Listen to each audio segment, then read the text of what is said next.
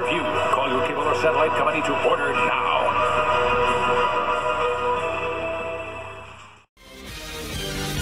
This is the Pro Wrestling Reflection Podcast with your host, the Professor Chalbelo Veracruz. What a run! Mr. Wonderful Tommy Wonder. And I will take the powers of those that have no fear! And the prodigal one, JB. The cream, yeah. The cream of the crop. Now it's time to go back in time in the time machine. The American Dream!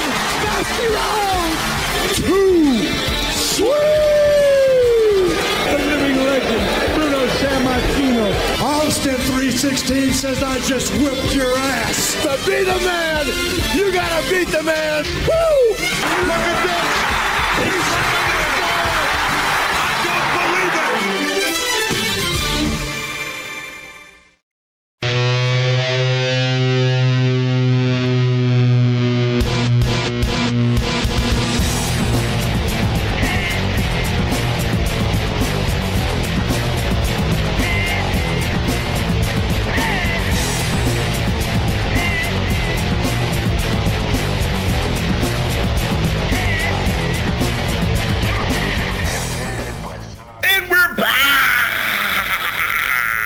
Oh my God, the throat hurts, Reflection. That's the throat hurts, but not in a homoerotic way. But the throat hurts because the hiatus is over.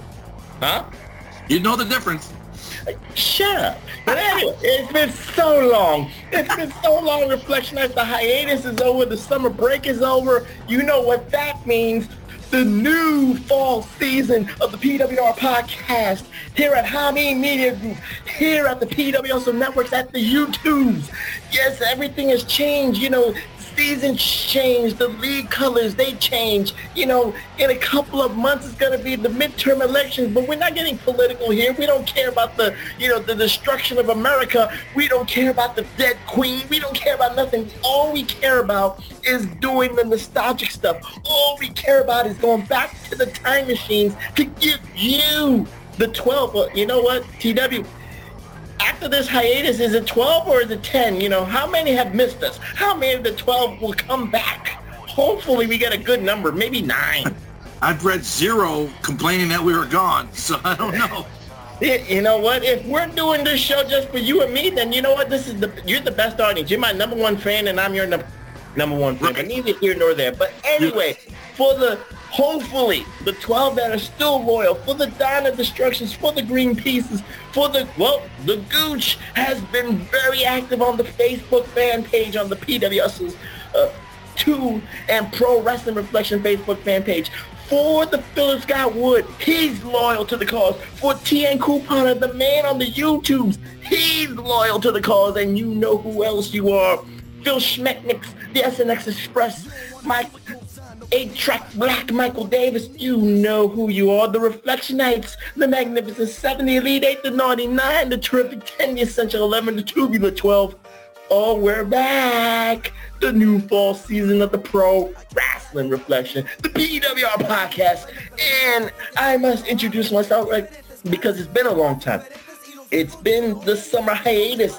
I don't know if I can do it. You know, I've been riding that bike, but I've fallen off. I needed training wheels, so let me try it now. I'm clearing the throat. I am that oh-so magnanimous man. I am that oh-so studious man. I am that oh-so stupendous man. But most importantly, let me see if I still got this, TW. I am the oh-so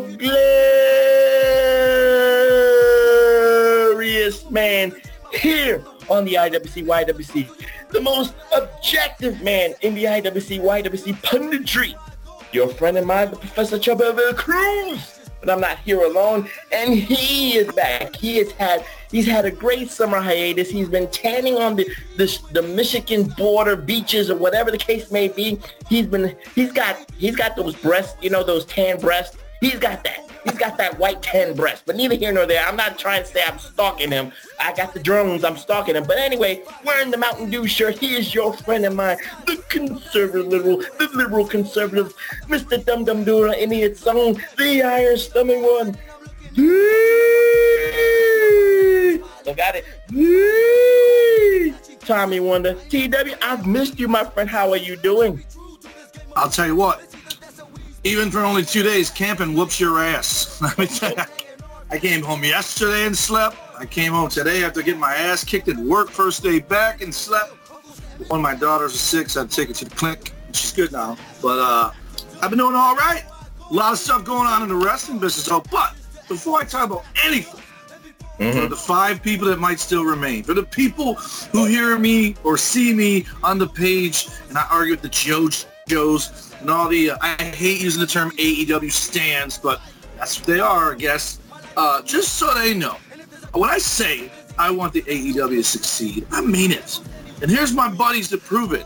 I even started opening AEW guys, so it's no longer just buying them in case they got value and sell them. I bought another Hangman page, so I have 2 of these, one open, one in the package. I have every Hangman page figure they made, even though he's a piece of shit human being. I like the wrestler. Just like with Richard Marx, I separate the art from the artist. I got to bring up one thing about AEW, though. One thing. Okay. We don't have to talk about it for long, and this might shock the world. I'm going to ask you right now. You're going to set the table for it. Who is my least favorite wrestler in the world? The man known as CM Punk. Yes, and guess whose side I'm on? CM Punk. And you know why? The other day, a buddy of mine, Dennis Hogan, I've got him to listen to the show. I've talked about him out here before. Off and on, he's tried listening. He's in L.A. His favorite wrestler in the world, and I bought that figure right there because of Dennis. Do I have it? I think I do. He's over in the AEW side, but I got to remove him. You see Reflectionites on the YouTubes when he points and you don't see it. Oh, he's going to show it. He's going to show it, right? Oh, there you go. Aleister Black. Malachi Black, yes. This guy released a statement about his release the other day and lost in it because it's heavy on the mental health, getting his shit together. I get that, and I'm pulling for this man as a human being. But the very first paragraph, he sounds an awful lot like CM Punk. When he says he doesn't respect or like when his personal business and his personal conversations with people that were private get leaked to the internet, and he doesn't like everyone knowing his business unless he's the one that put it out there. And the immediate thought I had was, well, gee, doesn't that sound familiar? Because that's what happens there, because sadly, it's run by juvenile delinquents. And it's, for lack of a better term, another term I hate using, but it's understood, so I use it. It's when people are marks for themselves that they sabotage other people because they're afraid they're going to lose their spot. I don't know how the fuck you lose your spot when you're EVP, and you know what? If they're not the ones doing it, Professor, then I'll be the first to apologize to them. But it sure seems like they're the ones doing it. And no, they're doing it. They're doing it. Don't worry about it. They're doing something. There's a lot of politics. I don't know that it's Omega either, because I feel like Omega is more of the Cody Rhodes aspect where he just wants that company to flourish, right? I don't think he's even been around to be the one leaking shit, let alone, he's gone for almost a year. I'll say this for the 12. Hopefully that's still loyal. The Elite cosplay the Clique. Nothing wrong with cosplaying the Clique of behind-the-scenes politics, but you know what? You're damn if you do with playing politics backstage, and you're damn if you don't. So, karma hits. They're hurting their own company. And who debuted hotter? No one. CM Punk, Daniel Bryan, Adam Cole all came out to huge reactions. They all came out to talk. This dude came out and buried Cody Rhodes every time they shared a ring. Mm-hmm. And where is he now? The guy has had a total of 20 matches somewhere in that area since he debuted before those guys, or right around at the same time. And only 6 of them were singles.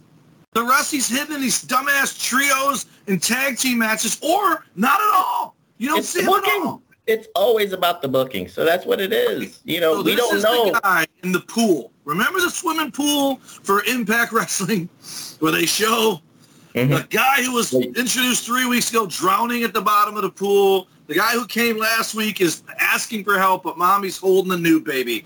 This is the guy drowning in the bottom of the pool of all the new recruits of AEW. He came out like a shooting star, and then they just dropped the ball. Of course. You know, when you have about 200 people, some people are going to lay by the wayside. But you know what? Again, this is what I've missed about TW Reflectionites. He always wants to bring the AEW conversations. He always brings the present, and then I want to talk about the past. But you know what? Well, I'll say this. The past and the present always merge on the PWR podcast, because for the new fall season premiere here at the PWR podcast, at the PWR Networks on the YouTubes, TW, I picked a doozy. I'm not saying that this is an A-plus pay-per-view. No. But it is apropos because a lot of, let's just say, it's the consistencies of the inconsistencies. And I'll try to explain it, TW. What we're talking about is September of 1999 Reflectionites, and we're going to go back to WCW, and we're going to talk about Fall Brawl from Winston-Salem. Is it North Carolina or South Kakalaki? But neither here nor there. It's Carolina, Winston-Salem. But TW, what you're talking about right now with the present, with CM Punk being mad at the Elite, being mad at the Young Bucks, and all the politics backstage, and, you know, Malachi Black, you know, a little bit peeved, as he should be, with his private conversations becoming public for the fans to make their own judgments and their own conclusions, drawing their own conclusions. 1999 is a different spectrum. We'll talk about the pay-per-view. You know how, you know, for the 12, you know how we do. We ain't going to go, you know, match for match. We'll talk about some matches that we see. But TW, while you're wrestling on the Michigan circuit, while you're going from Michigan, you know, from Detroit to Warren to Ashland to Ontario, Canada, and all points in between, WCW was in shambles backstage. WCW's leadership was in shambles backstage.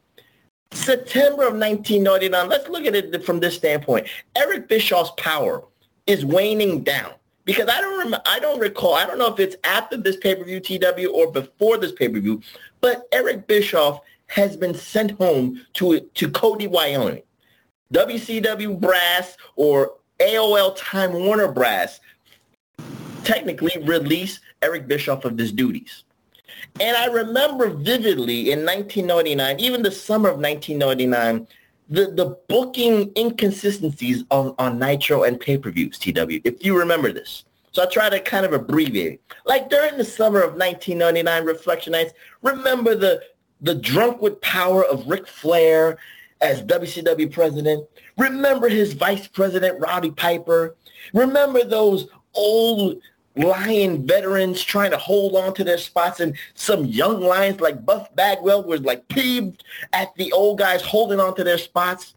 And then, funny enough, who takes the power away from Ric Flair but the man called Sting, who is actually an older fart than Buff Bagwell? But neither here nor there. I'm just trying to give you a synopsis of the inconsistencies. Now, TW, we get to Fall Brawl 1999. It's hard to say if Kevin Sullivan, I know he's consistently a matchmaker. He's the booker. I don't know if he's the lead booker, because Vince Russo creeps into that booker role by October of 1999, around Halloween Havoc time. But has his imprint is not totally here yet. But you know, you can smell it. You can smell Kevin Sullivan can smell something in the air. But Kevin Sullivan is, trudging along. He's doing what he can do as best as he can. Because you got 3 hours of Nitro on Mondays. You got 2 hours of Thunder, whether it's Wednesdays or Thursdays or Tuesdays, neither here nor there. But TW, talk about the inconsistencies that the wrestlers have to go through in 1999. And then we get to Fall Brawl, and we're going to talk about this clusterfuck of a pay-per-view. It's funny because, I've said this a million times, but you've sent me stuff, and we've watched shows that I am watching for the first time. And we'll let them behind the fourth wall or the fourth microphone, whatever the hell it is for audio terms. You sent me a 4-minute and 36-second highlight. And basically, it was absolutely hard to watch because it was a music video with just shit that I really couldn't really... I could gather who won, who lost, definitely who was on the show and all that. So, in fairness to the 5 that listen, I thought I at least got to talk about something in depth. And I'm not going to do that now. I'll wait till you bring up the actual match. But there was one match that really caught my eye. It was ahead of its time, if you will, because I'll hint at it. You'll probably know what I mean when I say the modern version of it was a couple years back. Higher stakes than this match, but this match had stakes. But I really, really liked the clips of the video, and I kept thinking, man, I didn't even know this happened. But there was a match. I'm not going to say who's in it, but it's up there with Daniel Bryan versus Brock Lesnar, where nobody in the world going in thought that Daniel Bryan was going to beat Brock Lesnar, right? But every single person that watched that match thought, holy shit, Daniel Bryan's going to beat Brock Lesnar. It is an absolute fucking gem of a match, right?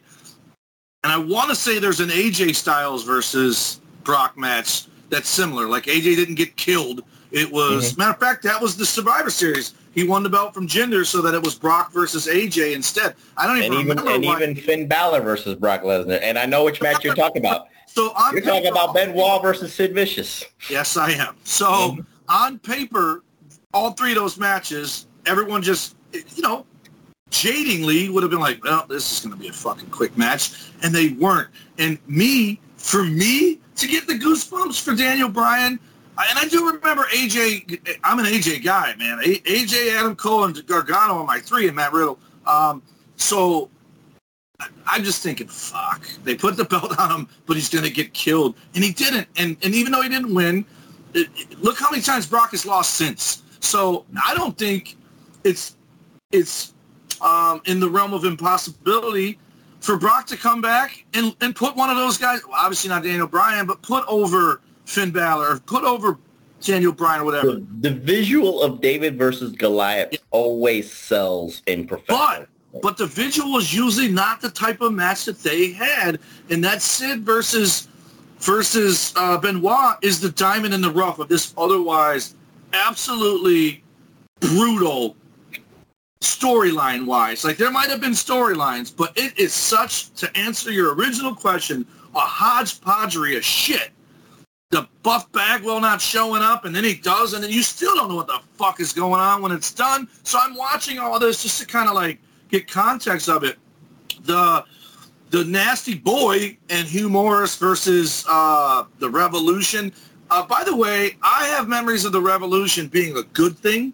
They're not. When I watched the promo of Shane Douglas and Dean Malenko, which God bless Dean, no one's ever accused him of being a good promo guy, but Shane is. And it just, I feel like when you watch it, they're phoning it in.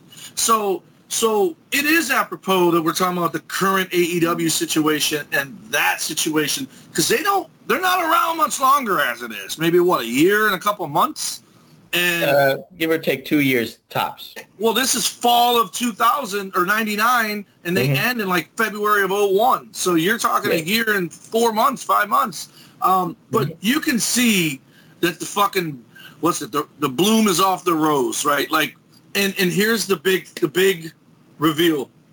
Do you remember the night after Rock versus Hulk at Toronto when Hulk came out in the red and yellow? Yeah. No, he didn't come out initially. It took a couple of weeks. He came out in the black and white, but the Canada fans cheered him for 10 minutes. The next day, and they propped him. But he came out. I thought that was the first time he wore the red and yellow since he fucking joined the NWO. So when you got me watching Sting versus Hogan, 84 Hogan gear, I'm like, I had no fucking clue this happened. And he's trying to be a redeemed good guy. I'm like, holy shit, I must have really tapped out on wrestling in 99 because nothing looks familiar. He was booked heavily in 99. I know that. I know what he was doing. Goldberg, DDP's the bad guy, and Canyon and Bam Bam are helping him.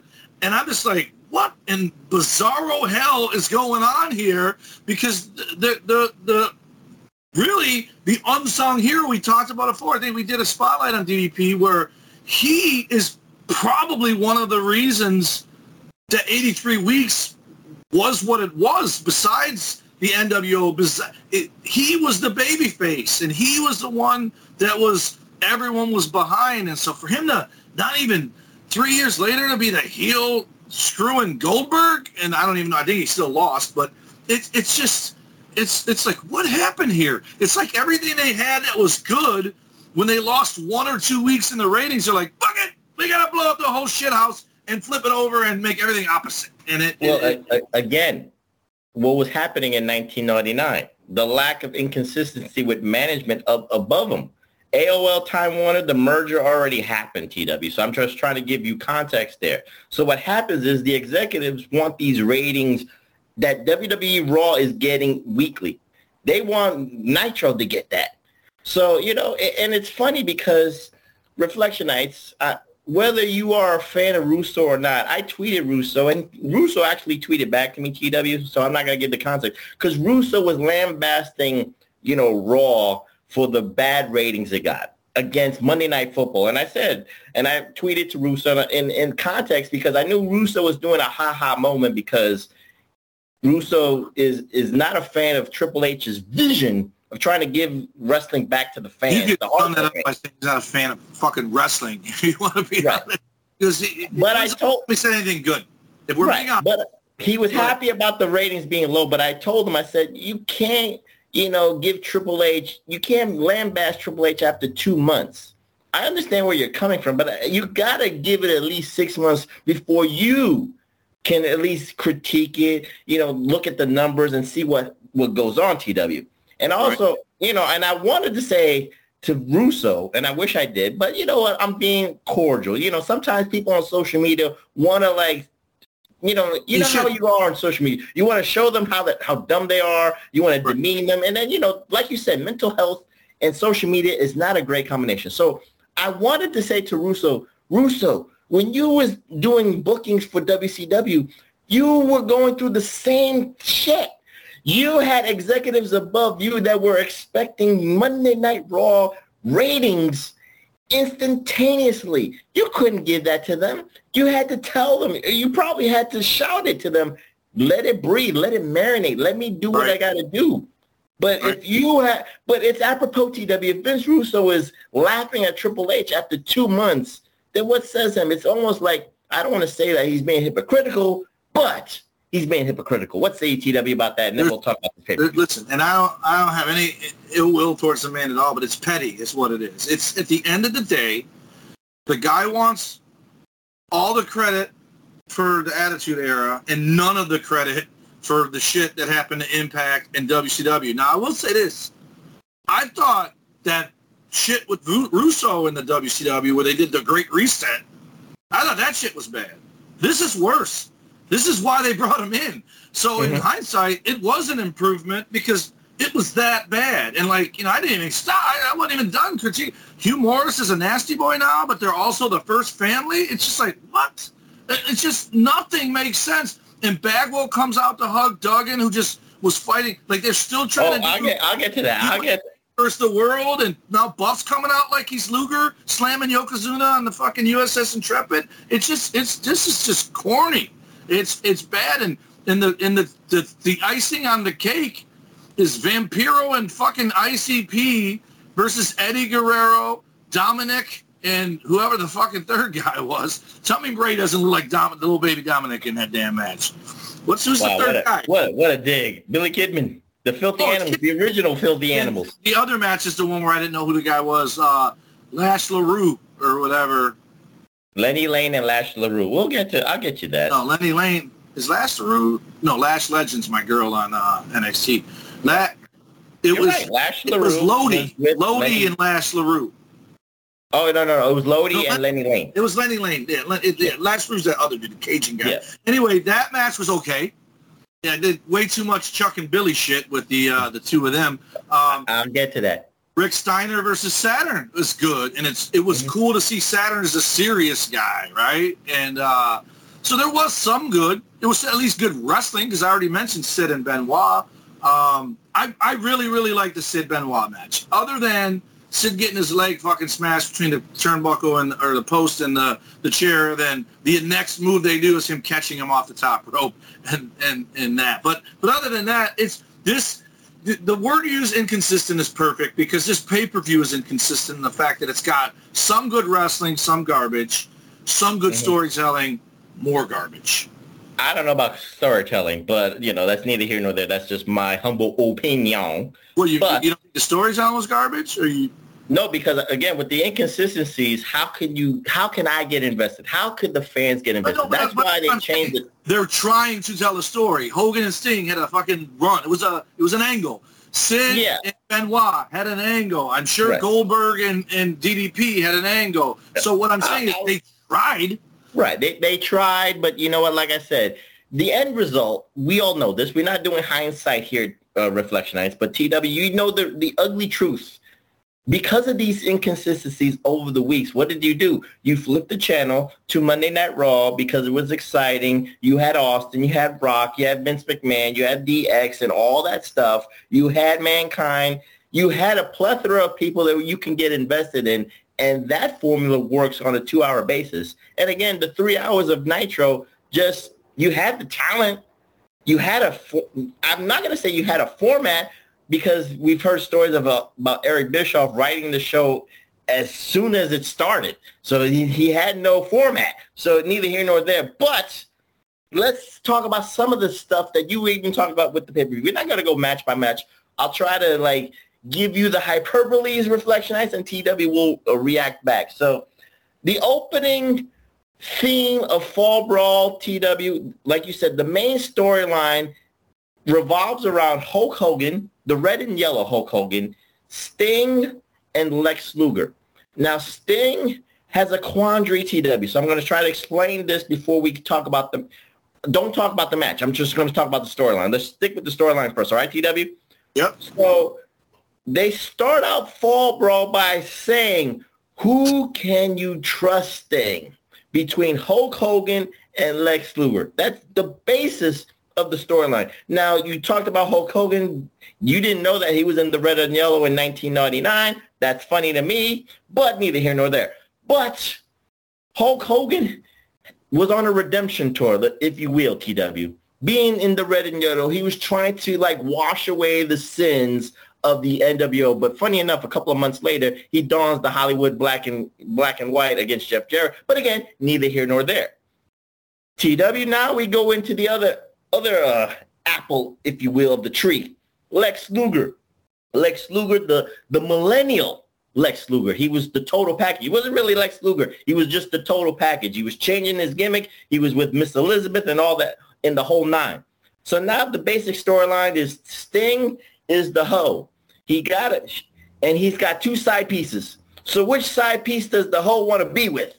Hulk Hogan or Lex Luger? So now Luger has the history of the friendship, the business friendship, and Hulk Hogan is trying to be the, train, say your prayers, and eat your vitamins, I'm going to kick your ass, redemption tour, TW. So what say you about that storyline to correlate into this match? Don't talk about the match yet, but I'm just saying that's the synopsis of the storyline. Who can Sting trust between Hogan and Luger? Does that make sense? One thing they did right is Sting was siding with Hogan over Lex, right? Obviously, we know why in the end, but... Actually, Sting was neutral. I will just correct you. He was neutral till right before this pay-per-view, and he got in a fist fight with Luger on Nitro, or Thunder, or whatever fucking show. But here's the problem with this angle. It's not only been done 1,000,001 times. It's been done to Luger 1,000,001 times.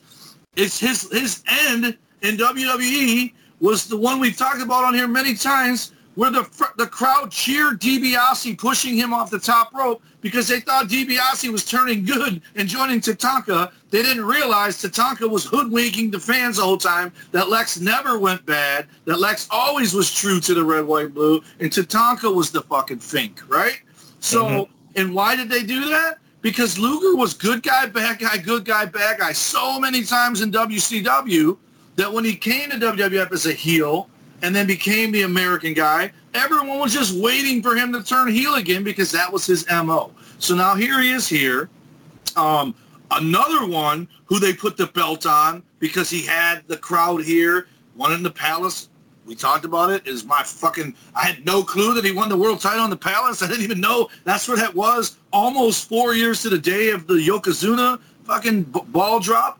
So now here he is a pseudo heel between your babyface trying to make Sting not trust Hogan, while the fans are, because even Sting in the interview that he does, he says, who's right? Am I right? Hogan's on the good. The crowd was split whether or not they trusted Hogan or not. So which is odd, because other than the NWO turn, Hogan was a good guy from 83 until 96. And then now here it is, 99. He's a good guy again. More people should side with Hogan just for his track record, if not for the fact that it's Luger that's the one saying he's shit in the bed. So Luger's Tatanka in this instance. Hogan is Lex. And Sting is Ted DiBiase, and it plays out the exact same way. Let me ask you this, in this context here. Hogan and Sting, it was a monumental main event match, supposedly, right? But in comparison to Starrcade 1997 TW, all the hyperboles and the stars align, but the match was a total flop. We get to Fall Brawl 99. The two names, they're iconic. You got a third iconic and a fourth if you want to talk about Bret the Hitman Hart and DDP. But we neither here nor there. We'll talk about that a little bit later. But TW, in comparison to Starrcade 1997 to Fall Brawl 1999 TW, this Hogan-Sting main event, if you will, feels like a Nitro, feels like a Thunder.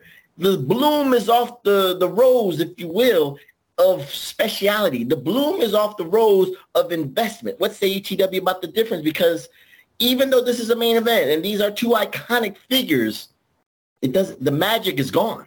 It's been there, done that, got the T-shirt. Yeah, because this match was done in Nitro 95. This match was done, over and over again. The only difference is it's red and yellow Hogan versus Sting instead of NWO. But you know what would have made it better? What? Surfer Sting coming back would have made it better. Because now, and by the way, Sting is right here. Fucking right here. He is on my Mount Rushmore of, where's he? Where are you, Sting? I got him hidden somewhere. He's on my Mount Rushmore of wrestlers. Here he is. So, the five of you watching. No, I got tons of Sting merch. He's second only to Warrior. You need to categorize your walls. So this way you just know when to look and know where to look. No, I was looking for these little mini guys. Oh, okay. But what say you, TW? Finish your thought. I'm sorry. The worst promo I've ever seen Sting do after becoming Sting, right? He might have been worse than UWF. By the way, I had a dream. I had a dream the other night. I was in a wrestling ring because I went to a wrestling show with somebody who assumed I still wrestled and said, hey, we're going to throw you in this match. And I was like, oh, shit. But in my dream, because a true wrestler always has his gear when he goes to a wrestling show, I had gear. And then in the locker room was Tito Santana, Terry Taylor, Dr. Death, Steve Williams, and there was one other guy next to him. I don't remember who it was. And I said, here's something funny, Tito. You're my first ever favorite wrestler. You were the IC champ. I go, and then I found the UWF. It's my favorite promotion of all time. Dr. Death looked at me. I looked at him, winked and smiled, and said, UWF champ. And I said, and then I saw this guy, Terry Taylor. I go, who also did the flying forearm? Who also did the figure four leg lock? And he was the television champion, their secondary title. I'm like, man, I got two Tito Santanas. I got Tito, I got him. And then I fucking woke up before I had my match. But breaking news, October 1st, lacing them up again for the Cassidy Memorial Battle Royal up in Bay City, Michigan. So if any of the five of you listening are in Bay City, Michigan, Dr. Dare is making his long-awaited wrestling debut. Hopefully one of the Reflectionites can make you a PWR T-shirt, so this way you can represent the Reflection. We got 2 weeks. Send it to me. I'll wear it for sure. There you go. So now we talk about how different, you got to talk to me about this promo. It was a terrible promo. Do you disagree? Do you agree? What Sting said on Fall Brawl 99? Like Sting was just fucking searching for something to say and just kept coming up with corny catchphrases that were just corny. Are we talking about the Fall Brawl 99 Sting promo? In that interview before the match later on in the night. Well, where he's telling Luger, he's basically calling Luger, I'll tell the I get you, but again, what this feels to me, it feels like you know how we've always critiqued the WWE pay-per-views and we feel it's like a Raw with lazy booking. This Fall Brawl 99, those segments, those promos with Sting and Hogan is just lazy Nitro booking just to fill airtime for a 3-hour plus pay-per-view. So I'm going to defend it for a second. Go ahead. The reason it is that by then is because that's the big picture problem with the Monday Night Wars. Mm-hmm. They turn, in reality, Nitro felt like a pay-per-view. So after 83 weeks and then a couple fucking years of losing, now pay-per-views feel like Nitros because they don't make it special. It's the same shit you saw on Nitro. It's like tell me you're not going to see Vampiro and ICP versus Eddie, Dom, and Kidman on a fucking Nitro to start the show.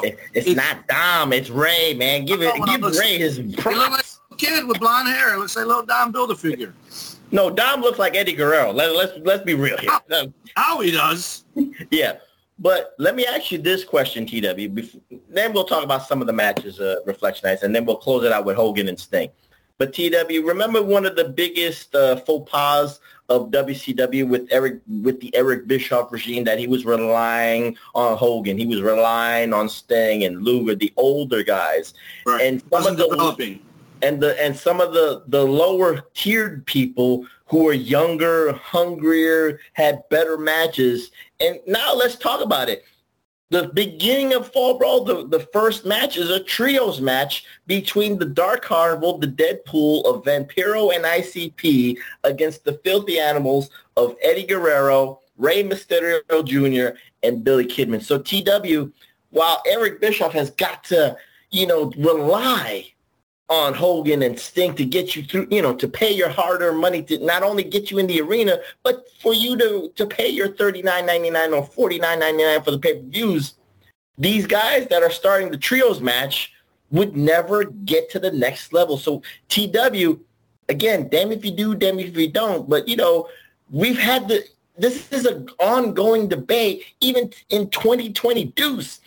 Some people have the it factor, and some people who can wrestle, I've always said this, there's a place for every wrestler on the card. Some people are starters, some people are curtain jerkers, some people are mid-cards, and some people are main eventers. What say you, TW? Because, that was a philosophy and ideology that hurt WCW, and of course, that was the reason that WCW went under with all the other hyperboles. I agree 100%, and I think there's one more thing they need to do. Every wrestler doesn't have to be on every pay-per-view. They need, like, what did I tell you was the beginning of the end of NXT for me. NXT's still my fucking favorite. It's probably my favorite over UWF, but as a guy when it went to 2 hours and live. When it went to 2 hours, they crammed everybody in there, and now I think 2 hours is fine because they have such a fucking roster there that 2 hours is enough that you don't see, like, I'm starting to really like that Chase U guy. I have no idea how that happened, but he's fucking hilarious, and that chick is hot. So they're not on there every week. So now when I watch my 2 hours of NXT, wait. Hold on. Define they're not there every week. You mean fighting or just promos? Yes. Because I've seen them promos every week. You might see a promo or something, but they're not fighting. And so when they were peaking, right? War Games 1, War Games 2, War Games 3, when there was weeks when the Ultimate or Undisputed Era wasn't on there, I'm like, fuck. So I couldn't wait for next week because I'm like, they'll be on next week, and then they might not be on again. And you're like, fuck. And then they're on, and you're like, yeah. And then Gargano would be another one where him and Tommaso weren't on. And then when they were, it meant something. To have them come out every single week dilutes them. To have every single guy every single week dilutes the product as whole. And then to have your pay-per-view, what time did that last one end? Which one? The one with CM Punk's scrum. And then they got to have to fucking sit through that on top of it. It ended by midnight, give or take. Yeah, because Ray was like, this fucking thing's still going.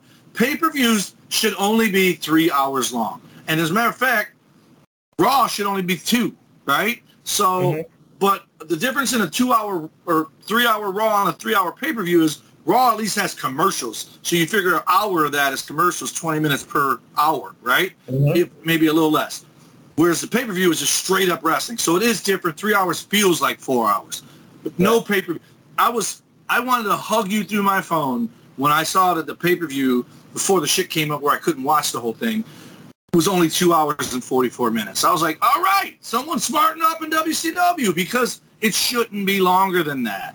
Because now you're asking people too much. You're asking too much.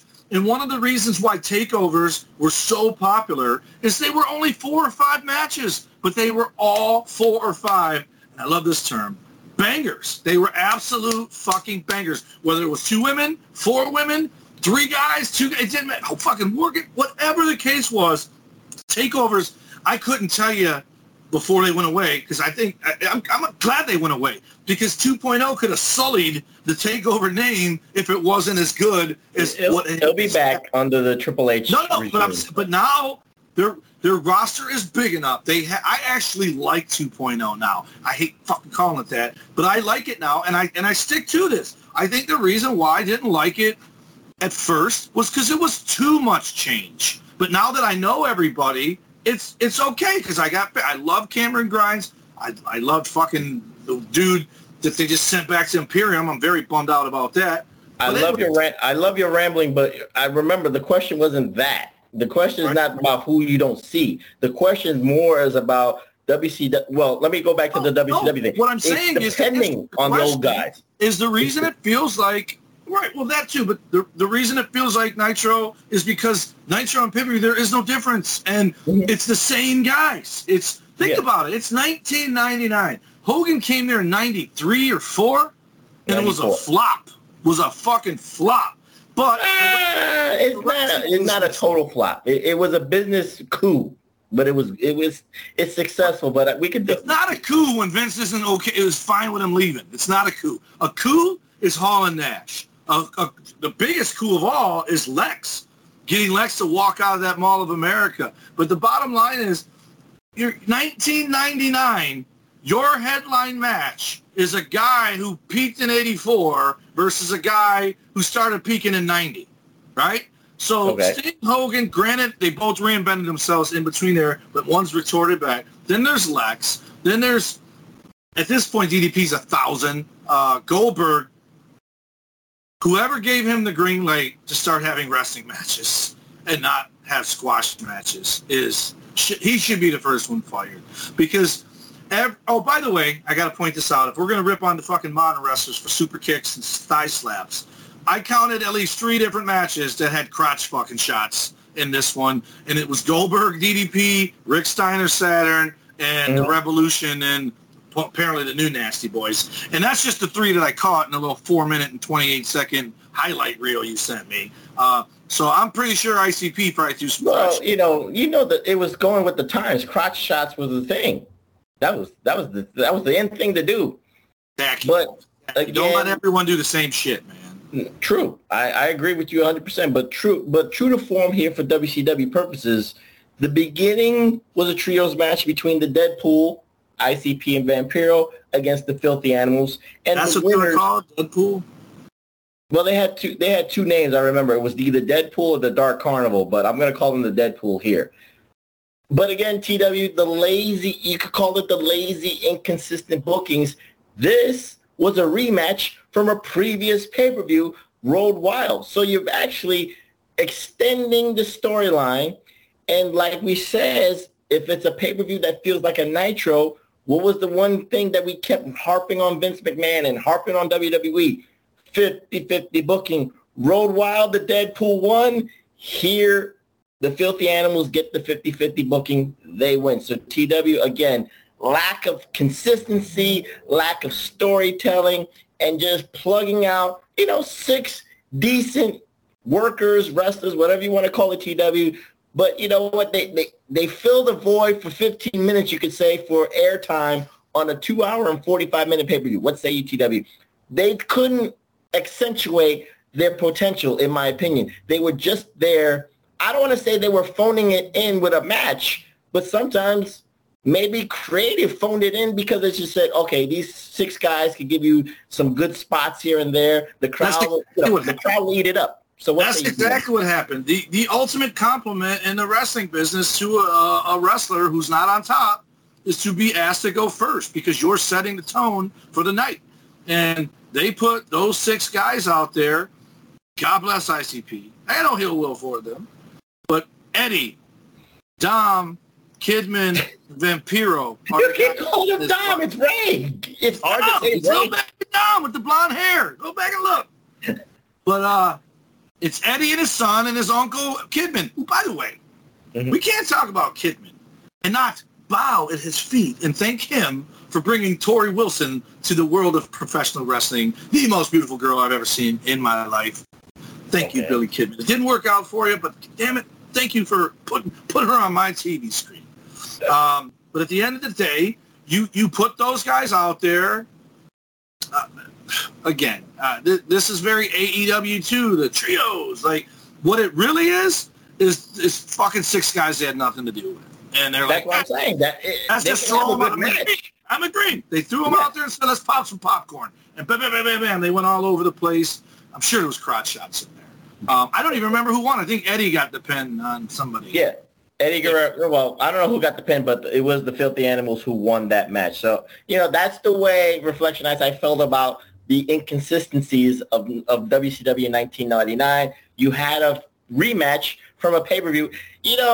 TW, let's just say this before we talk about we can highlight another match. What would you changed about this rematch, supposedly? How would the storyline be different? Would you add the element of maybe a tables match? Would you add the element of no disqualifications, a tornado match to give it some oomph, some pizzazz, some sizzle, or is that overkill? You're talking about this particular 6-man match? Yes. Knowing that it was a rematch from a previous pay-per-view. Wasn't there 4 Filthy Animal guys? No, it originally was 3, but then it was 4 with Disco and stuff like that. Oh, fuck that. That would take away. But and Conan. Conan was always a member of the Filthy Animals. You know what they should have done? They should have made it a tornado match where all 3 fucking guys on both teams were in the ring at the same time. Then you could have just had Carnage. It would have been like a fucking TLC match except for teams. 3 against 3. And yeah, throw in the fucking trash cans and all that shit. I don't know that you necessarily want that as the first match. Because that tends to take it to a level that the next match better be fucking Norman Smiley versus the Italian Stallion, because no one's going to give a fuck about the next match, right? And I don't mean that as a knock on Norman. I meant Norman. It'd be a bathroom break. It'd be something to cool down the crowd, and then still make him laugh with his riding the pony and all that. But I meant it's a job match, and but because you're definitely doing too much too soon if you do all that. But I think the 6-man should have been, instead of a tag, it should have been Tornado. Yeah, that's what I'm just saying. You just have to add a little sizzle to something that's going to be a rematch and accentuate the rivalry or storyline per se. So let's highlight something else you talked about a little bit with the card rundown that you did with your diatribe. We'll talk about the First Family versus the Revolution.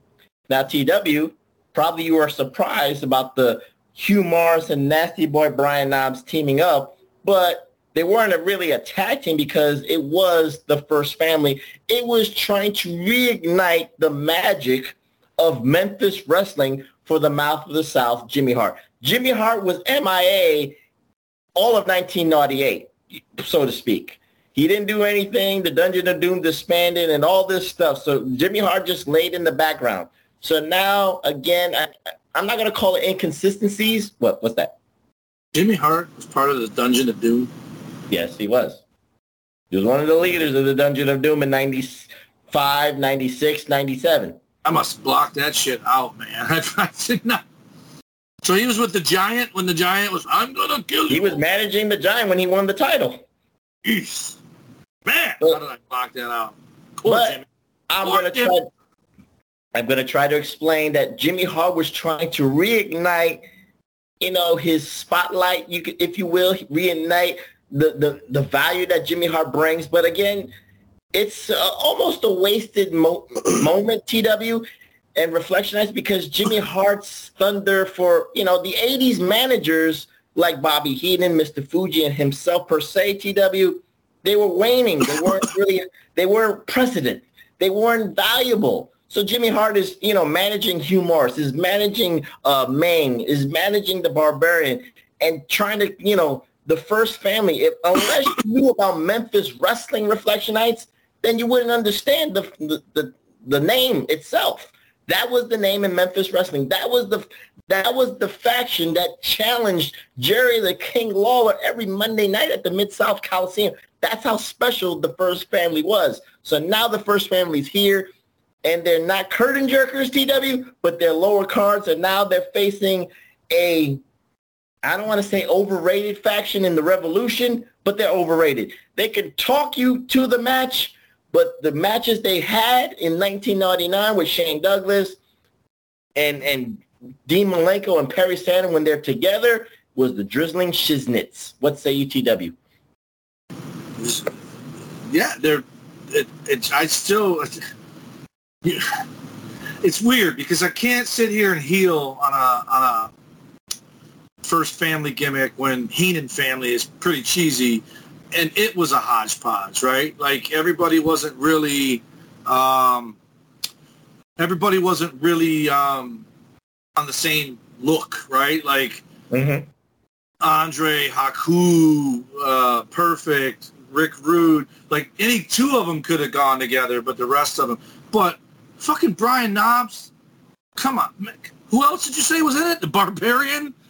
Yeah, the Faces of Fear, Brian Knobbs. That's all I remember so far. Or Sags. Sags was injured. He was out. So basically this is just, it's not nepotism because it's not family, but these guys have a job, especially Jimmy and Knobbs, because of Hogan. We're employing Hogan's guys because I'm surprised you're not going to tell me Beefcake wasn't around as Zodiac again in there. He left in late 98, maybe early 99. To go where? I don't know. Maybe his contract. To do indies? What? So this is an example of, Jimmy, keep him on as a guy in the back for booking and, that kind of stuff. The rest of those guys, Hugh Morris was younger, but this is an example of guys taking spots on a pay-per-view where I couldn't tell you who's fucking missing because I don't know. Macho Man's not there. Bret Hart's not there. So there's two guys that could have been on there instead of those two guys. I don't know that they would have wrestled Shane and Dean, but the fact that Shane and Dean lost takes away all logic for me of having those guys on this show. Because if they're there to put Shane and Dean over so that they can elevate to take on a Bret and Macho Man down the road, they lost. And figure it this way, TW, and hopefully you can get your don't worry about it, but I don't see your camera. I don't see your beautiful face. You froze for a while, but now you're back for me. But okay. Don't worry about it. But anyway, TW. But anyway, Reflectionites, maybe TW's frozen on my recording, but don't worry. He still looks perfect. But neither here nor there. But let's just say this. TW, the Shane Douglas factor. I want you to understand this.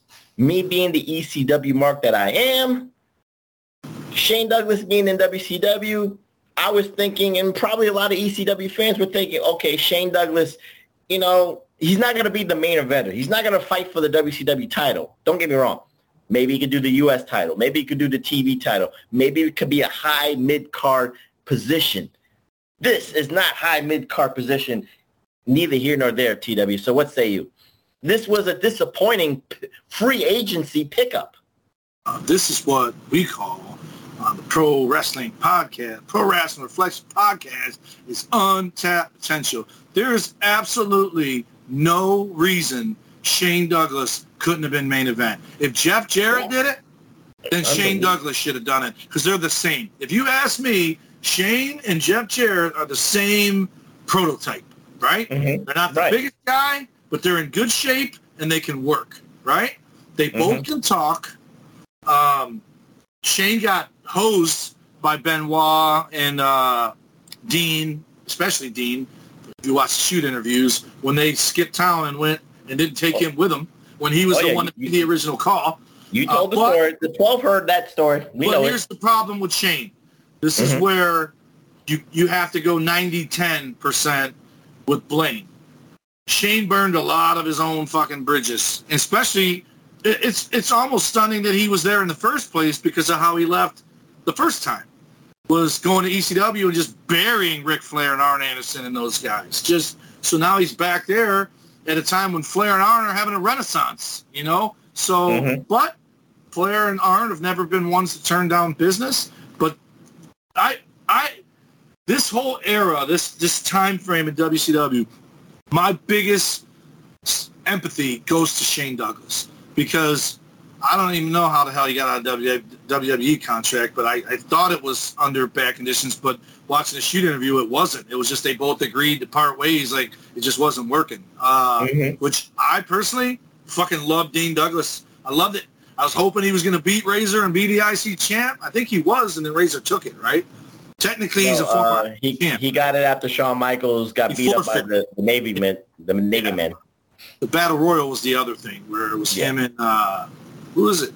Razor and Tatanka or Mr. Perfect? Who the fuck was the final? No, he wasn't in that. You're thinking about the model, Rick Martel. That's Rick a different Martel. thing. Who was the guy in the final with him?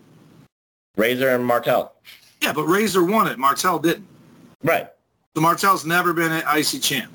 Correct. That's bullshit, too. Another fucking untapped potential, Rick Martel. He come a long way from that shitty interview we saw him in when he was speaking of Quebec. You're naming untapped potential episodes, future episodes, but neither here nor there. But I'm telling you, Shane Douglas, regardless, I mean, fuck, if CM Punk can get a fucking job again, Shane Douglas should have had water under the bridge, and he could have made he might be the reason they failed. If you'd have used him and elevated him and start pushing these other guys away, like even when they did that Millionaires Club versus the Young Guys with fucking Kidman and all that, Shane wasn't even part of that, was he? Part of what? The New Blood versus the Millionaires? No, he was part of the New Blood. Yeah. He was part, but he wasn't the guy. Kidman was the guy, right? The leader of the New Blood was technically Jeff Jarrett. What the fuck? Yeah. He wasn't with the old guys? No. Oh, God, this is Vince Russo booking, right? Yep. Good Lord. Yeah. Am I back on screen? No, but I can still hear your beautiful voice. Don't worry about it. On the show, I finally got my grail, they call it in the wrestling business, collecting figures. I got the North American Elite Adam Cole, North American Championship. I now have every Adam Cole action figure and the Bleacher Creature. Well, you know what? The YouTubers, the TN couponers are going to miss out on that, but it's okay. But as long as you say it, I can see me, so maybe they can see it if my shit got recorded too. But hopefully they'll see it. But neither here nor there. But again, I can't call Shane Douglas untapped potential. I just call him misused and abused in WCW because they did not take advantage of Shane Douglas. What did he do in WCW? Nothing. So he came in. Did he have potential to do something in WCW?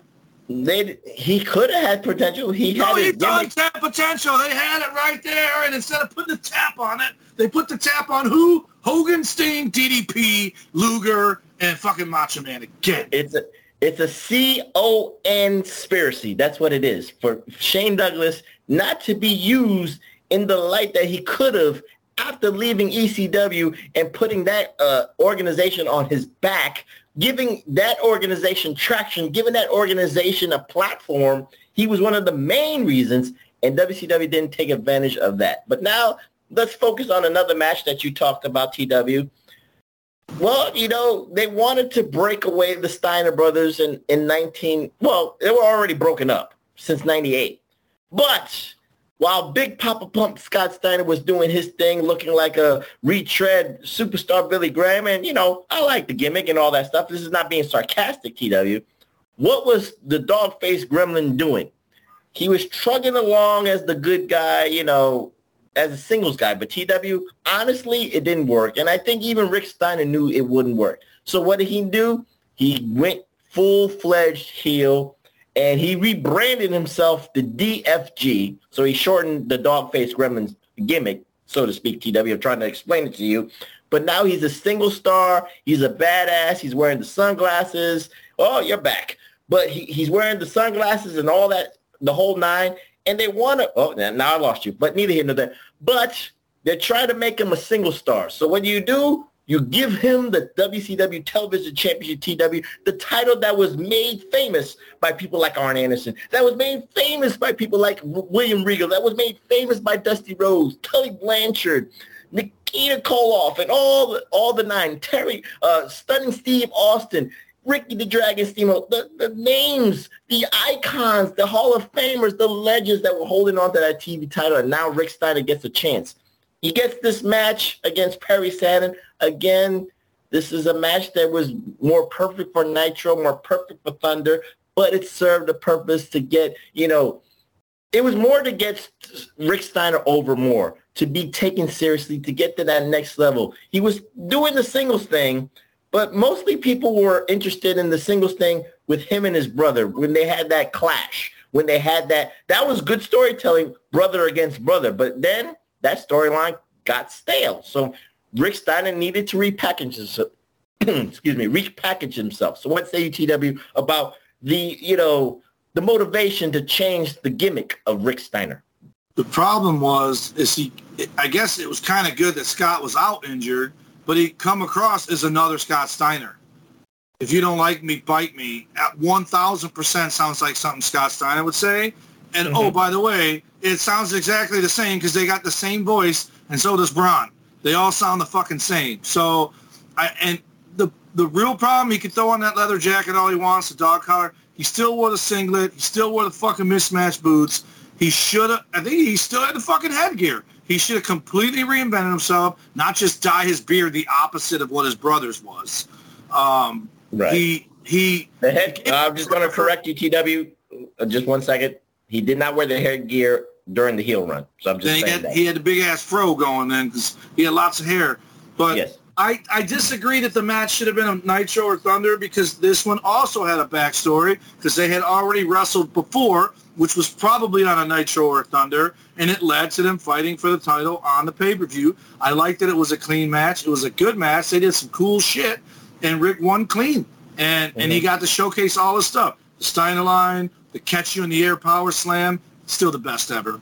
When Rick Steiner gives it's a move onto itself. I think younger guys these days might try to steal it from him, but there's a 360 power slam. Best in the business right now is Randy Orton, and then there's Rick Steiner catching your ass on a leapfrog and doing the 360 power slam. It's just a thing of beauty. The bulldog at the top rope was his finisher. Look, this isn't untapped potential. If it never went anywhere, it wasn't because WCW didn't try. I just think at this point, Scott turning on him, he got to be the Marty, unfortunately. And I disagree that he is the Marty. I think Rick's the better of the two, period. I think Scott did some awesome shit when they were a team with that Frankensteiner.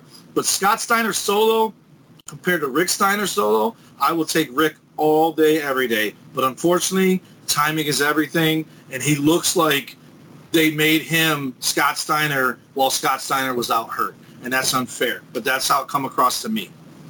Okay, I go with that assessment. But again, the powers that be chose Scott Steiner to be the Shawn Michaels. So, it is what it is. So it's hindsight what we're talking about. But the reality is Scott Steiner was Shawn Michaels and Rick Steiner was Marty Jannetty.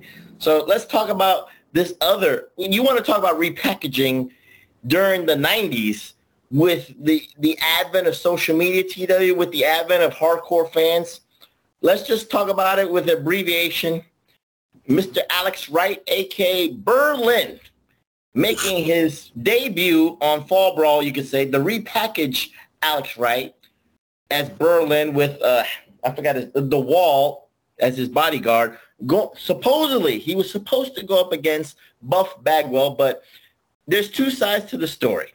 Buff Bagwell says he was stuck in traffic, if you will, TW, but most of the people within the business said that Buff Bagwell refused, and I repeat, refused to job to Berlin because, again, he felt he was above that. It was beneath him, if you will.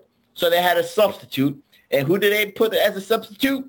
Everybody's favorite All-American, Hacksaw Jim Duggan, who was willing to take the pin.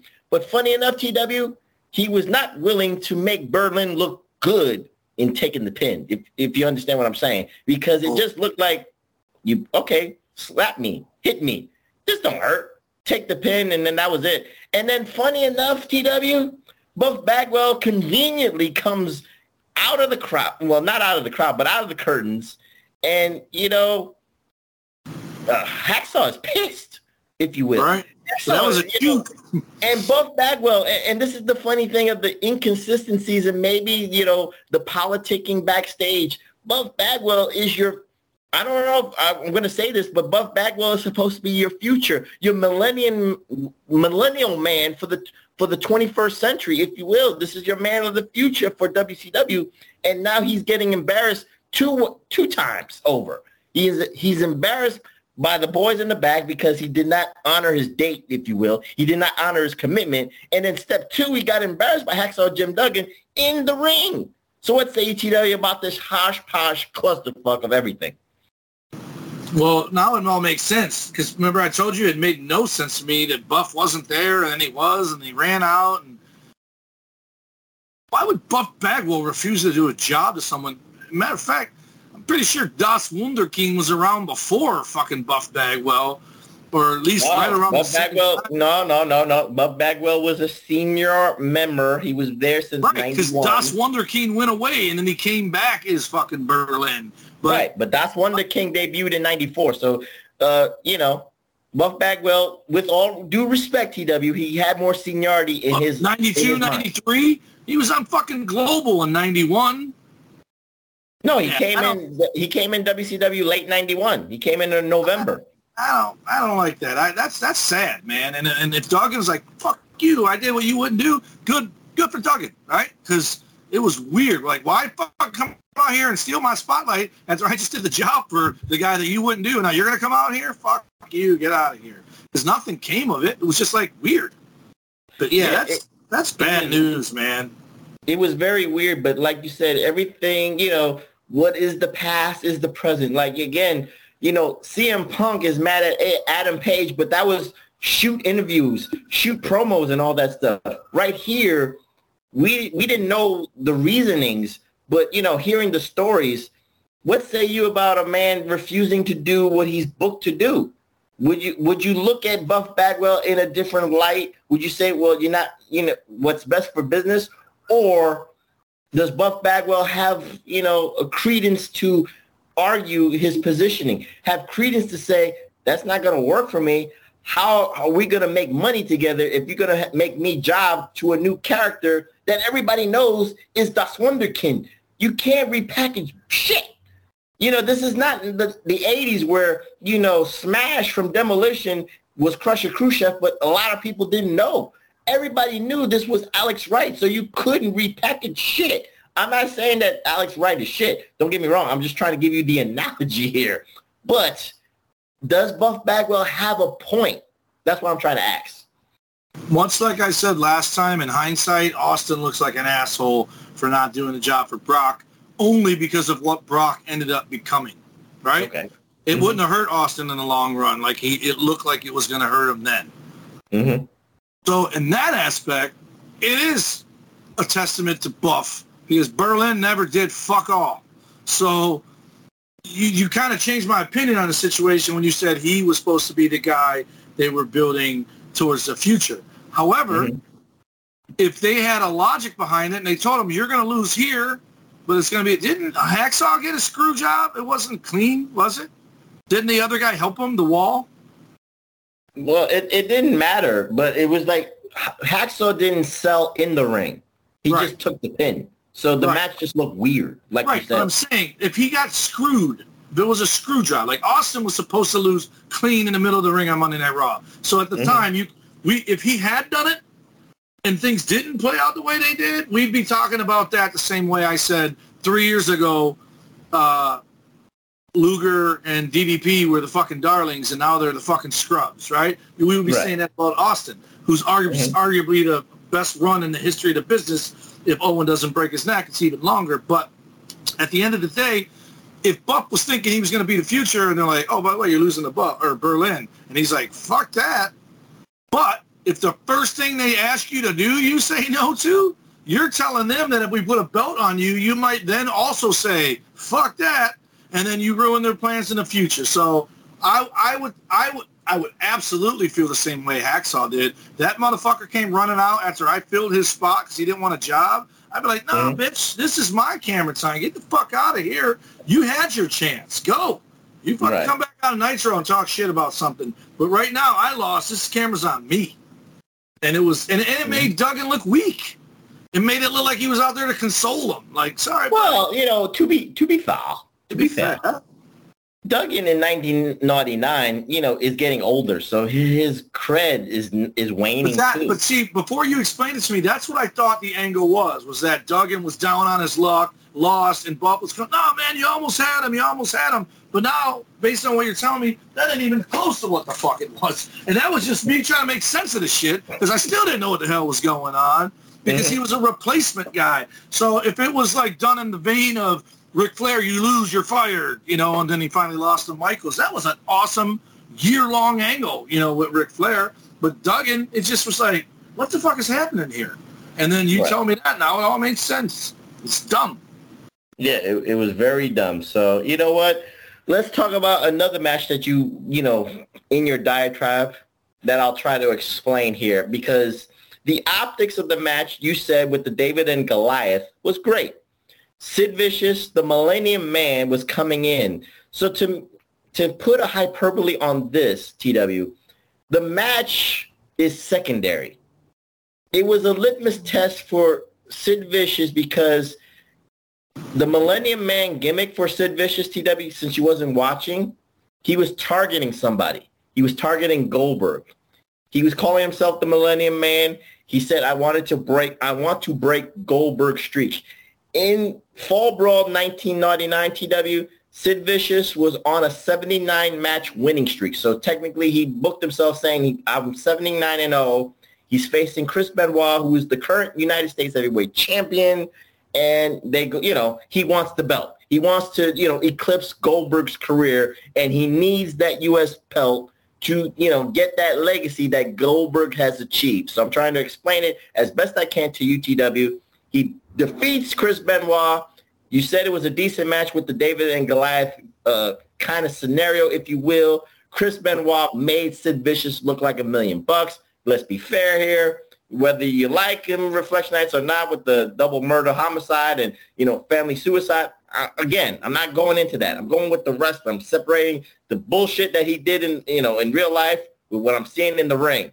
So it was a great match. Chris Benoit carried the match. Chris Benoit led the match, made Sid Vicious look good. But to me, the story is secondary because he was going on to bigger and better things. So what say you, TW, about Sid Vicious, the Millennium Man, becoming 80-0 and the new United States Heavyweight Champion?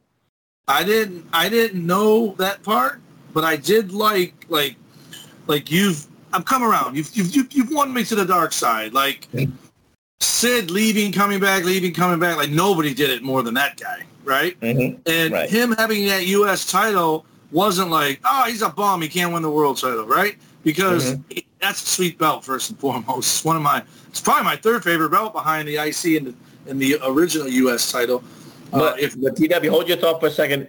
The one thing of, even though there was inconsistencies with storylines, this was a consistent storyline that made sense. So I just wanted to at least defend WCW booking and Kevin Sullivan. I'm sorry, TW. But I love Sid. So anything they do with Sid, anytime, I'm in for it. I still can't watch that fucking top rope double axe handle. Ugh, fucking brutal. But I had next week on the PWR podcast, TW watches Sid Vicious's botch. Well, go ahead. This is before that, right? Way before that. Well, fuck, it can't be too way before. They're only in business another year and 3 months. But that was 2001 that he broke his ankle. Yeah, but he winning that title. But the good thing was, nothing about this match. And you know what? And all those things you said, I wasn't even going to bring them up, but I will say this.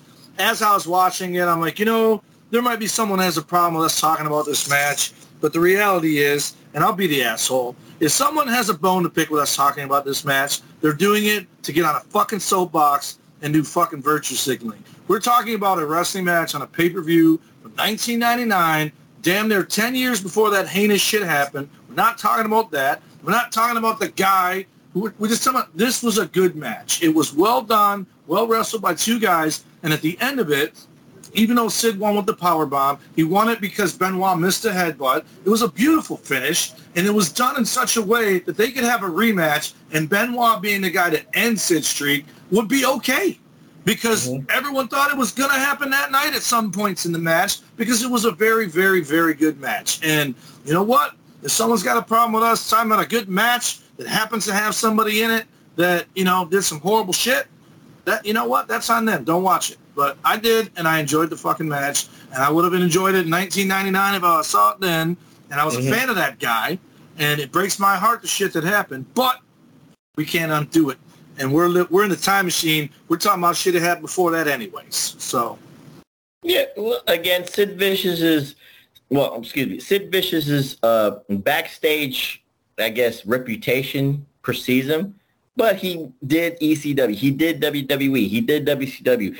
He was the Terry Taylor, but he drew money. So, you know, Terry Taylor could go backstage and work all these organizations. Sid Vicious is the man who could get in the ring and make money. So he's the opposite, the polar opposite of what Terry Taylor's value is to the business. That's what I just want to say. But anyway, let's close the show with the two matches, TW, that were trying to recapture the magic. The first one we'll talk about is Diamond Dallas Page against Goldberg, but it was a twist. This is not Halloween Havoc 1998. This is not where when they lock up, then it goes dark. You can actually see this match.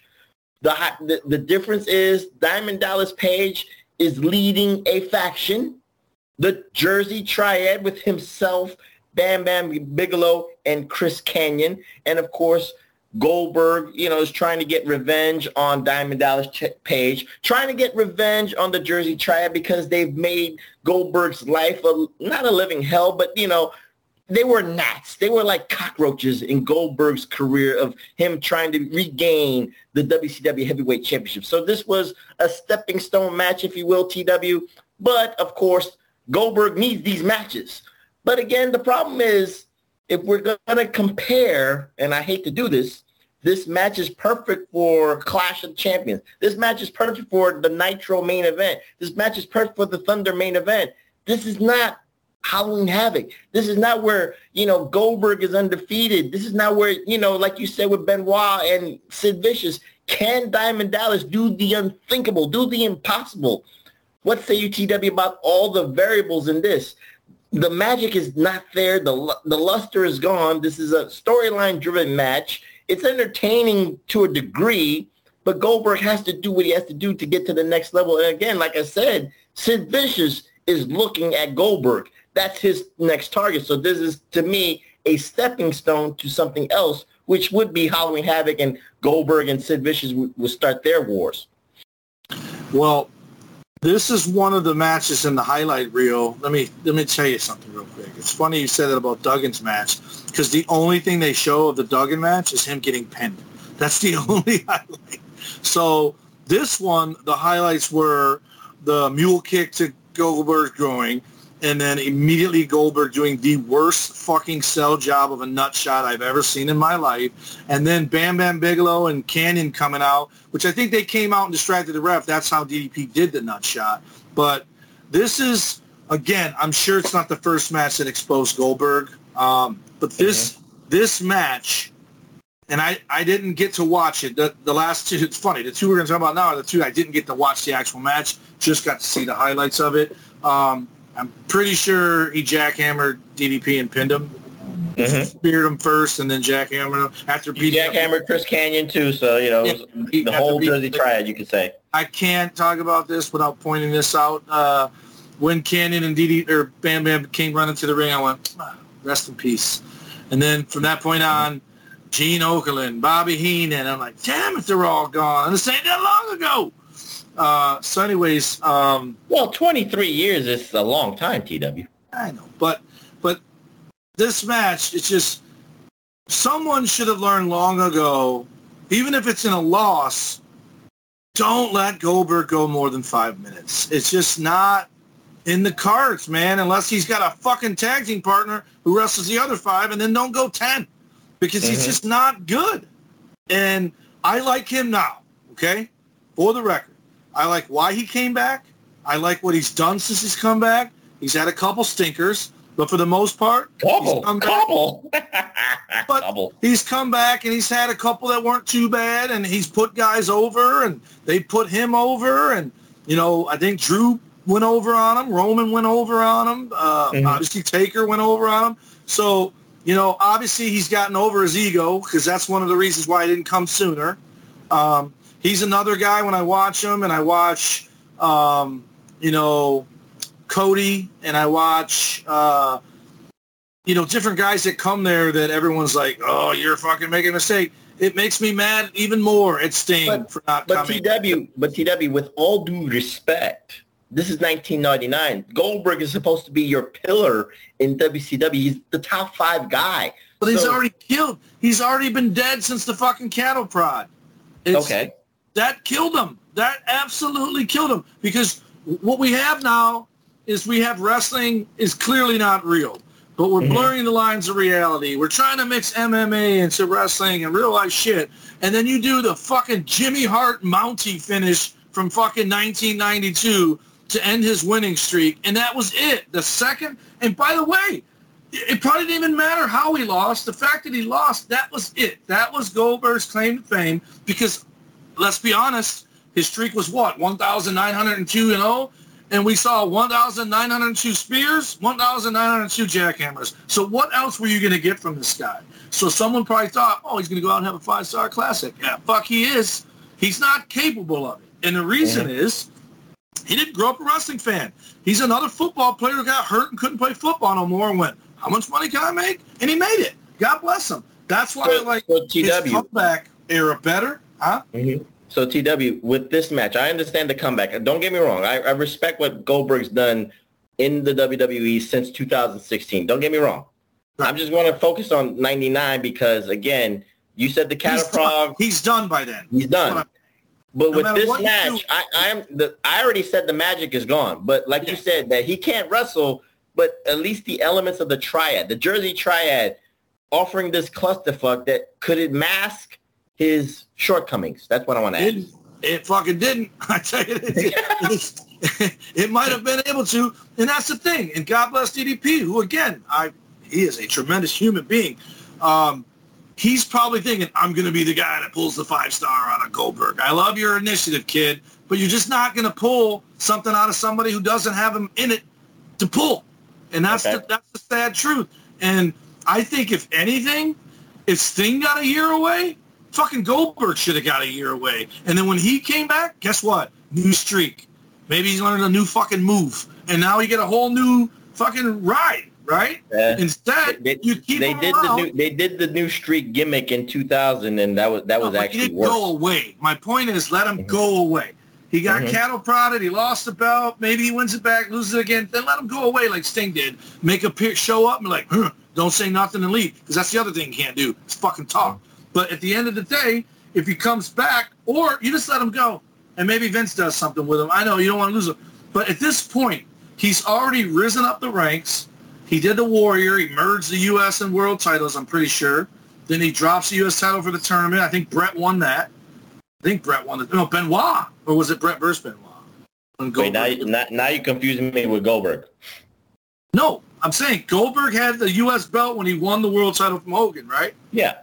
Then he gave up the U.S. title, and then they had the tournament. I think Brett won it against Benoit in the final. No, Sting won it in the tournament, and he lost it to Bret Hart in Halloween Havoc. Okay, so now when Goldberg finally loses his belt, now he's fighting Brett for the U.S. title, and he's probably, I wouldn't be surprised if they put the TV title on. Maybe he went for the Cruiserweight title against Dom Mysterio. I don't know. But the point is, they try using him every week when he's done. Let him just take some time off and then come back bigger, stronger, faster with a new move. The pressure, TW, of the executives above in TBS Tower and AOL Time Warner, they want the Raw ratings. They want it at least equal or even more than what Raw was doing in 1999. If you want overnight success, that's what you got to do. You need your horses. Hogan's a horse. Sting's a horse. Goldberg's your horse. So I understand where you're coming from in your logic, and I understand, and I agree. I'm just giving you the hyperbole of the other side which they were totally wrong because there's no WCW. So they were wrong. You're right. That's what I'm trying to say here. And think about this. We're looking at 1999. Just 2 years earlier, your good guys were Sting, Lex, Goldberg, DDP. Your bad guys were Hogan, fucking Hall, Nash, Kid, right? Now, it's 99. Hogan's your good guy with Sting, who's about to not be your good guy, with Luger, who's trying to make it look like he's a good guy, but he's inevitably going to be a bad guy with Sting, and DDP's the bad guy, and Goldberg is shit. It's like, what the fuck, man? How can it go from A to Z in such a short time? It's mind-blowing how bad it got from where it was. And again, a lot of people, you said it yourself, all the people who today say, oh, the Attitude Era was better. Yeah, go back and rewatch some of that shit. I bet you have a different tune when you watch it and you don't have the adrenaline of watching it live and you're watching it as a quote-unquote historian. Damn, this shit wasn't as good as I thought it was. And there's a lot of that on both sides. There's flaws in both. The Monday Night Wars had flaws. But now, for it to go from where it was to where it ended up is mind-blowing. Absolutely. Yeah, and that's what I was going to say earlier when you said something about Buff Bagwell. I just read this in an interview with Taker the other day. He said when they signed Hogan, Hall, and Nash to WWF, he watched them every fucking night because he was not going to let them do to their happy locker room what happened to WCW's, and that some of the WCW guys that came there before they got signed would warn people, you better watch out for these guys. I think Buff Bagwell refusing the job to Berlin is a direct result of being in one of those locker rooms where guys are like, fuck that, I'm not doing it. Right. Again, hindsight's 20/20, TW. So now let's talk about the main event of Fall Brawl 1999. It is for the WCW Heavyweight Championship. Now we can talk about Hogan and Sting. I guess two, because this is, the rematch, if you will. It's not really a rematch, but of course, the highest of highs of WCW Starrcade 1997, and then now we get to Fall Brawl. This is not your A pay-per-view, TW. This is another problem I have here. If this Hogan and Sting was not on Starrcade or not on the Bash or not on Halloween Havoc, and this is Fall Brawl, so this is like a C-level pay-per-view. This is one of my problems, number one. Number two, we already had the storyline here. Who can Sting trust between Hogan and Luger? And your analogy of, Luger to Tonka and Ted DiBiase is spot on. The match is what it is. It's decent. It's a battle of supposed two good guys.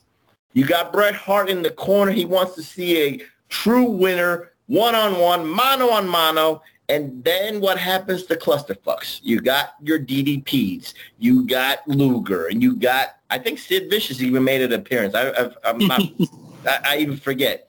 But the piece de resistance, forget about the chin locks. Forget about the arm bars. Forget about the foot. Forget about the leg drop. Forget about everything. All it was to get to the moment where Hogan gave Sting the bat, said, here, you can trust me. I'm not going to do anything to you. Sting takes the bat from Hogan, and Sting wallops Hogan with the bat. Becomes the new WCW Heavyweight Champion. So, TW, this is a two-part question. Part one. Let's just start with part one, TW. Sting and Ricky Steamboat have one thing in common. The fans will always cheer them. So why, oh why, are you going to try to change the wheel, if you will? Reinvent the wheel. Reinvent the wheel. Thank you, TW. That's why you're my co-host here. Reinvent the wheel and try to make somebody who the fans will refuse to boo into a bad guy. Because once I saw this, even in 1999, people did cheer. The announcers could fake it all you want. Tony Schiavone could be pissed off. Bobby Heenan could be pissed off. Mike Tenay could be pissed off. Larry Zbyszko, whatever the case may be. I listened to the fans. The fans didn't care. The fans cheered that Sting was going to be the bad guy. But again, it's not the same thing. It's not that Sting was a heel. Sting was a heel back in the 80s, TW, with Hot Stuff Incorporated. He was the Goon. He was all that stuff. But ever since 1988, where he went the distance to Ric Flair, people just gravitated towards Sting. The women wanted to sleep with him. Men wanted to wear the face paint. This was an icon. This was somebody you grew up as a kid saying, I want to be like Sting. And now you reinvent the wheel. So TW, what say you about, they think that, on paper it might sound right, but we know the execution, it won't work. Why do they do this? Listen, I know you're going to be shocked to hear this. Okay. It's the same reason AEW has 472 factions. Mm-hmm. Everybody is trying to recapture the fucking NWO, whether it be have a supergroup or whether it be turning a babyface heel that's going to turn the world on its ear. Except for everybody saw it coming from a fucking mile away and no one cared and they fucking cheer for him because it's Sting. It's just give up. Mm-hmm. Give up. Stop it. And if anyone would have turned Ricky Steamboat bad guy back then, he probably would have got booed. He would have. But it's because the way wrestling is back then, thin line between love and hate, they would have went to hating him, but he would have ended up more popular than ever once he did turn heel. Right. Ended up back being a babyface like Hogan. It didn't work in WCW, but when that motherfucker came out in the red and yellow in WWF, from that point on, that dude was on fire until people got stale of it again, right? But but Sting, his whole, that's the other thing why I say you could see it coming from a mile away. And I didn't even know Hogan was a good guy yet until this podcast. But Sting's promo in the ring, and you know what? It makes sense now why he looked lost. Because he was probably trying to leave breadcrumbs without being blatantly obvious that he was about to turn heel. But his promo was completely heelish. He tried to make it, he tried to cover for it by saying bad things about Lex and then asking the crowd, hey, like the cheap prop, except the crowd booed Hogan when he did it. So it was like he was lost, like, fuck, I don't want to give this away, but I don't know how to say it. Right. He was just totally selling Hogan. And so at the end of the day, I didn't actually, like I said, watch the match. I actually planned on finishing it. But when it was because Luger came out to help him, and he told Luger, if you did, I'm going to kick your ass. And then Luger came out to help him. He stopped Luger and then hit Hogan with what Luger was going to hit him with, right? Mm-hmm. And then won the belt. For the 9th time. Oh, we skipped something. What? The fucking match of the millennium. Brothers versus brothers. The Wyndhams versus the Huffmans. The return of Booker T to Harlem Heat. That doesn't need to be talked about. That don't need to be talked about. Booker wasn't into it from start to finish. They didn't even match. Mm-hmm. It was bad. I felt bad for Booker. No, because Booker, I'll say this. We could put a bow on this. Booker, in 98, when you're trying to prop him up as the television champion, when you're propping him up maybe to become the U.S. champion, and then you pigeonhole him with Harlem Heat because, again, it's a tried and true formula that works. I'm not saying that Booker T might have been pissed, but, again, you could see I'm not going to say professional jealousy, but maybe there's some kind of business friction between Booker T and Stevie Ray because Booker T was going this way. Stevie Ray was becoming Marty. Stevie Ray was Marty. Fucking anchor is what he was. Right, but I'm just saying, but Booker T felt he was becoming the Shawn Michaels, and Stevie Ray was becoming the Marty, and Booker T was seeing something bigger, and of course, he got the bigger opportunities. He got the bigger platform. He was right. Maybe in his mind, he was right. But that match, I didn't want to talk about it because of one reason and one reason only. It just felt like you were going to the well again. That's what, in my humble opinion. And the tag team division just was, I like the West Texas Rednecks. But now I put the bow on that. So now let's go back to Sting. It just, again, it worked. It might sound good on paper. You write it down, TW. I'm like, I'm writing gold here. I'm going to, reinvent the wheel and start a buzz with one of my biggest baby faces turning heel. This ain't Hogan. This ain't Hogan of 96 because people wanted that. They needed that. but Sting is Ricky Steamboat. Nobody wants that. I'm going to give you another example of people not wanting Sting to be a heel, and that's TNA Impact Wrestling. Main Event Mafia. Does that ring a bell, TW? I know you don't watch Impact Wrestling weekly. No, I watched that stuff. But that was Sting, too, in a heelish faction with Kurt Angle and Kevin Nash and Scott Steiner. But guess who they were cheering in the Main Event Mafia? Sting. And Sting was trying to be a little heelish himself. It just, people don't want to boo Sting. And Sting just doesn't have, he lost any heelish underlings, undertones, or if you will. Just like Ricky Steamboat. Even if Ricky Steamboat could try to be a heel, you could put a beard on Ricky Steamboat. Nobody's going to fucking Richard boo Blood. him. You can't boo him. You can't boo Steamboat, and you can't boo Sting. You can't reinvent the wheel. That's what I'm trying to say. Daniel Bryan. And you can't boo Daniel Bryan. No, you can boo Daniel. I think it don't last. Well, yeah, it don't last, but you can boo it. It does work. It does work for Daniel Bryan to boo him. So what say you, TW? Let's put a bow on this Sting. I 100% agree. Here's what I'm going to compare it to. My bow, if you will. Okay. We all agree WWE dropped the ball with Hogan versus Flair. Right. We can all agree WCW picked that ball up and fucking buried it 700 fucking feet into the earth because they fucking went to it over and over and over again. And Sting and Hogan feel that way, and they didn't even do it that many times. And face never works. Look at Hogan Warrior. One of the reasons why Warrior didn't get a fair shake is because he had to beat fucking Hogan to take the mantle, which, yeah, half the crowd liked it, but the other half was like, no, right? You should have had but look what did they learn their lesson? Sure did. Because did Hogan take it back from the Warrior? No. They got old transition man Sergeant Slaughter by having Macho Man fucking screw the Warrior, and then Hogan's the American hero, fucking wins the belt back. Hogan looks like the fucking babyface. Hogan probably knew what the fuck he was doing then, too. And then Macho Man becomes the most hated guy because he screwed the Warrior, and that Warrior never got another crack at it. You know what I mean? It's kind of like that, where just face doesn't work, heel doesn't work, and Sting as a heel doesn't work. Luger is almost lost potential. How's that? Because of how many times they put him in this fucking position. And we can't blame it all on NWA, WCW, because fucking Vince did it too. So everybody just puts Luger in this fucking, he's the guy that can't be trusted, even when it ends up being, this time it ended up being, yes, he can't be trusted. But WWF, he was never the one. They were trying to redeem him, but his history fucking preceded him. So he didn't. It didn't work.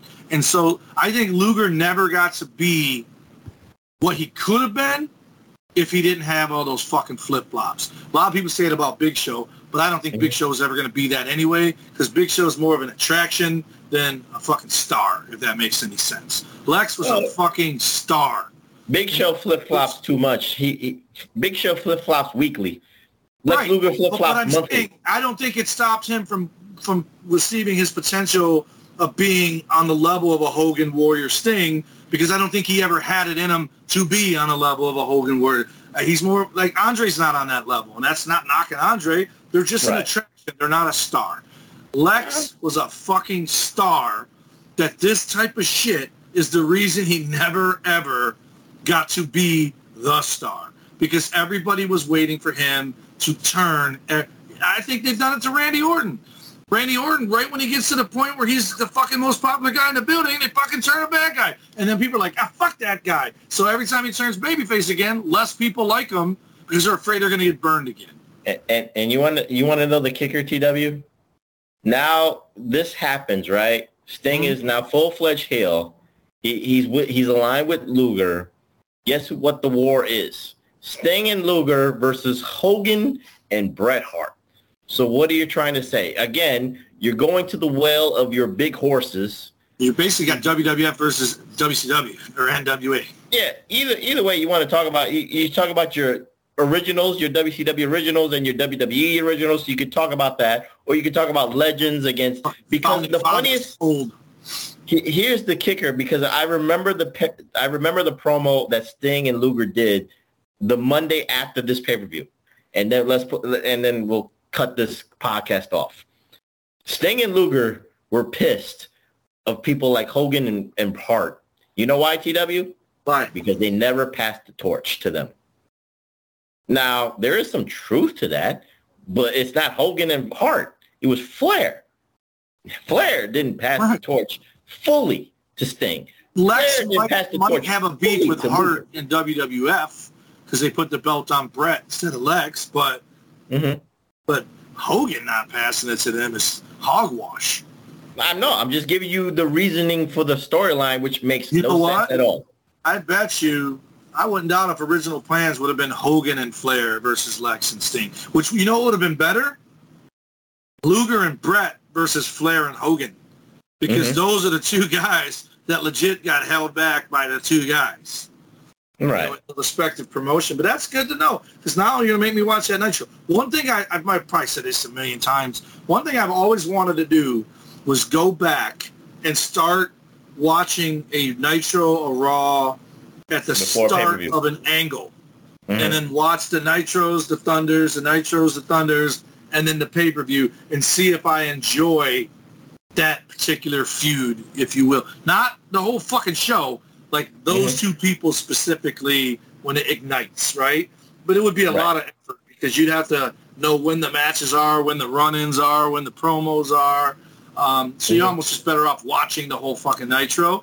And then you get the idea to then go, I'll watch this feud now because it started at the end of this one. I'll watch that feud or whatever. But yeah, I'm going to go watch that Sting and Lex promo and the crowd might cheer. So TW, one more question, then we'll give out the outros because it's been a while since we've done that too. But a pay-per-view grade, if you will, for Fall Brawl. And I'm going to give this the big D. Not my D, but a big, fat D. If it was a dude sliding in your DMs, then it would get yo D. But I'm going to agree with you. I was going to say C- because I felt a D coming from you. I'll say D+. And the plus is because of Sid and Benoit. And Rick and Saturn. I did like both of those two matches. So I'd say C-. I'm going to give it a C-. Hey, this is your opinion. Your opinion. I give it the D. I will, because otherwise it's a fucking miserable E, right? Because nothing hit for me other than those two matches. And everything else, it's just like we said at the beginning of this. It's just hodgepodge. It's just fucking throw some shit in the fucking lotto ball and fucking crank it and let's see what we pull out. And it's just, it's sad, man. It's like a lot of times we go back and watch something and it's, and by the way, by no means do I feel like anybody's like just there to get a check, other than, like I said, I felt like Shane wasn't his usual Shane in the promo that I watched with him. But the match, he gave it his all. So I think guys were out there giving it what they got, but they weren't given a lot to work with. Very debatable. But anyway, that closes the fall season premiere of the PWR podcast here at the PWSO Networks on the YouTubes and the Hami Media Group at Podbean.com. So TW, give out those socials so we can get out of here. Obviously, we are the Pro Wrestling Reflection at PW Reflection on the Twitter. I heard from my good man JB today, so I'm going to give you his at the P1JB. Tweet that motherfucker and tell him to come on the show. At Big Ray Hernandez, who just went on an awesome trip and hung out with the Big Vito brand. Vito and his wife Noelle. So you can hit them up on bigvitobrand.wixsite.com or patreon.com/the Big Vito brand.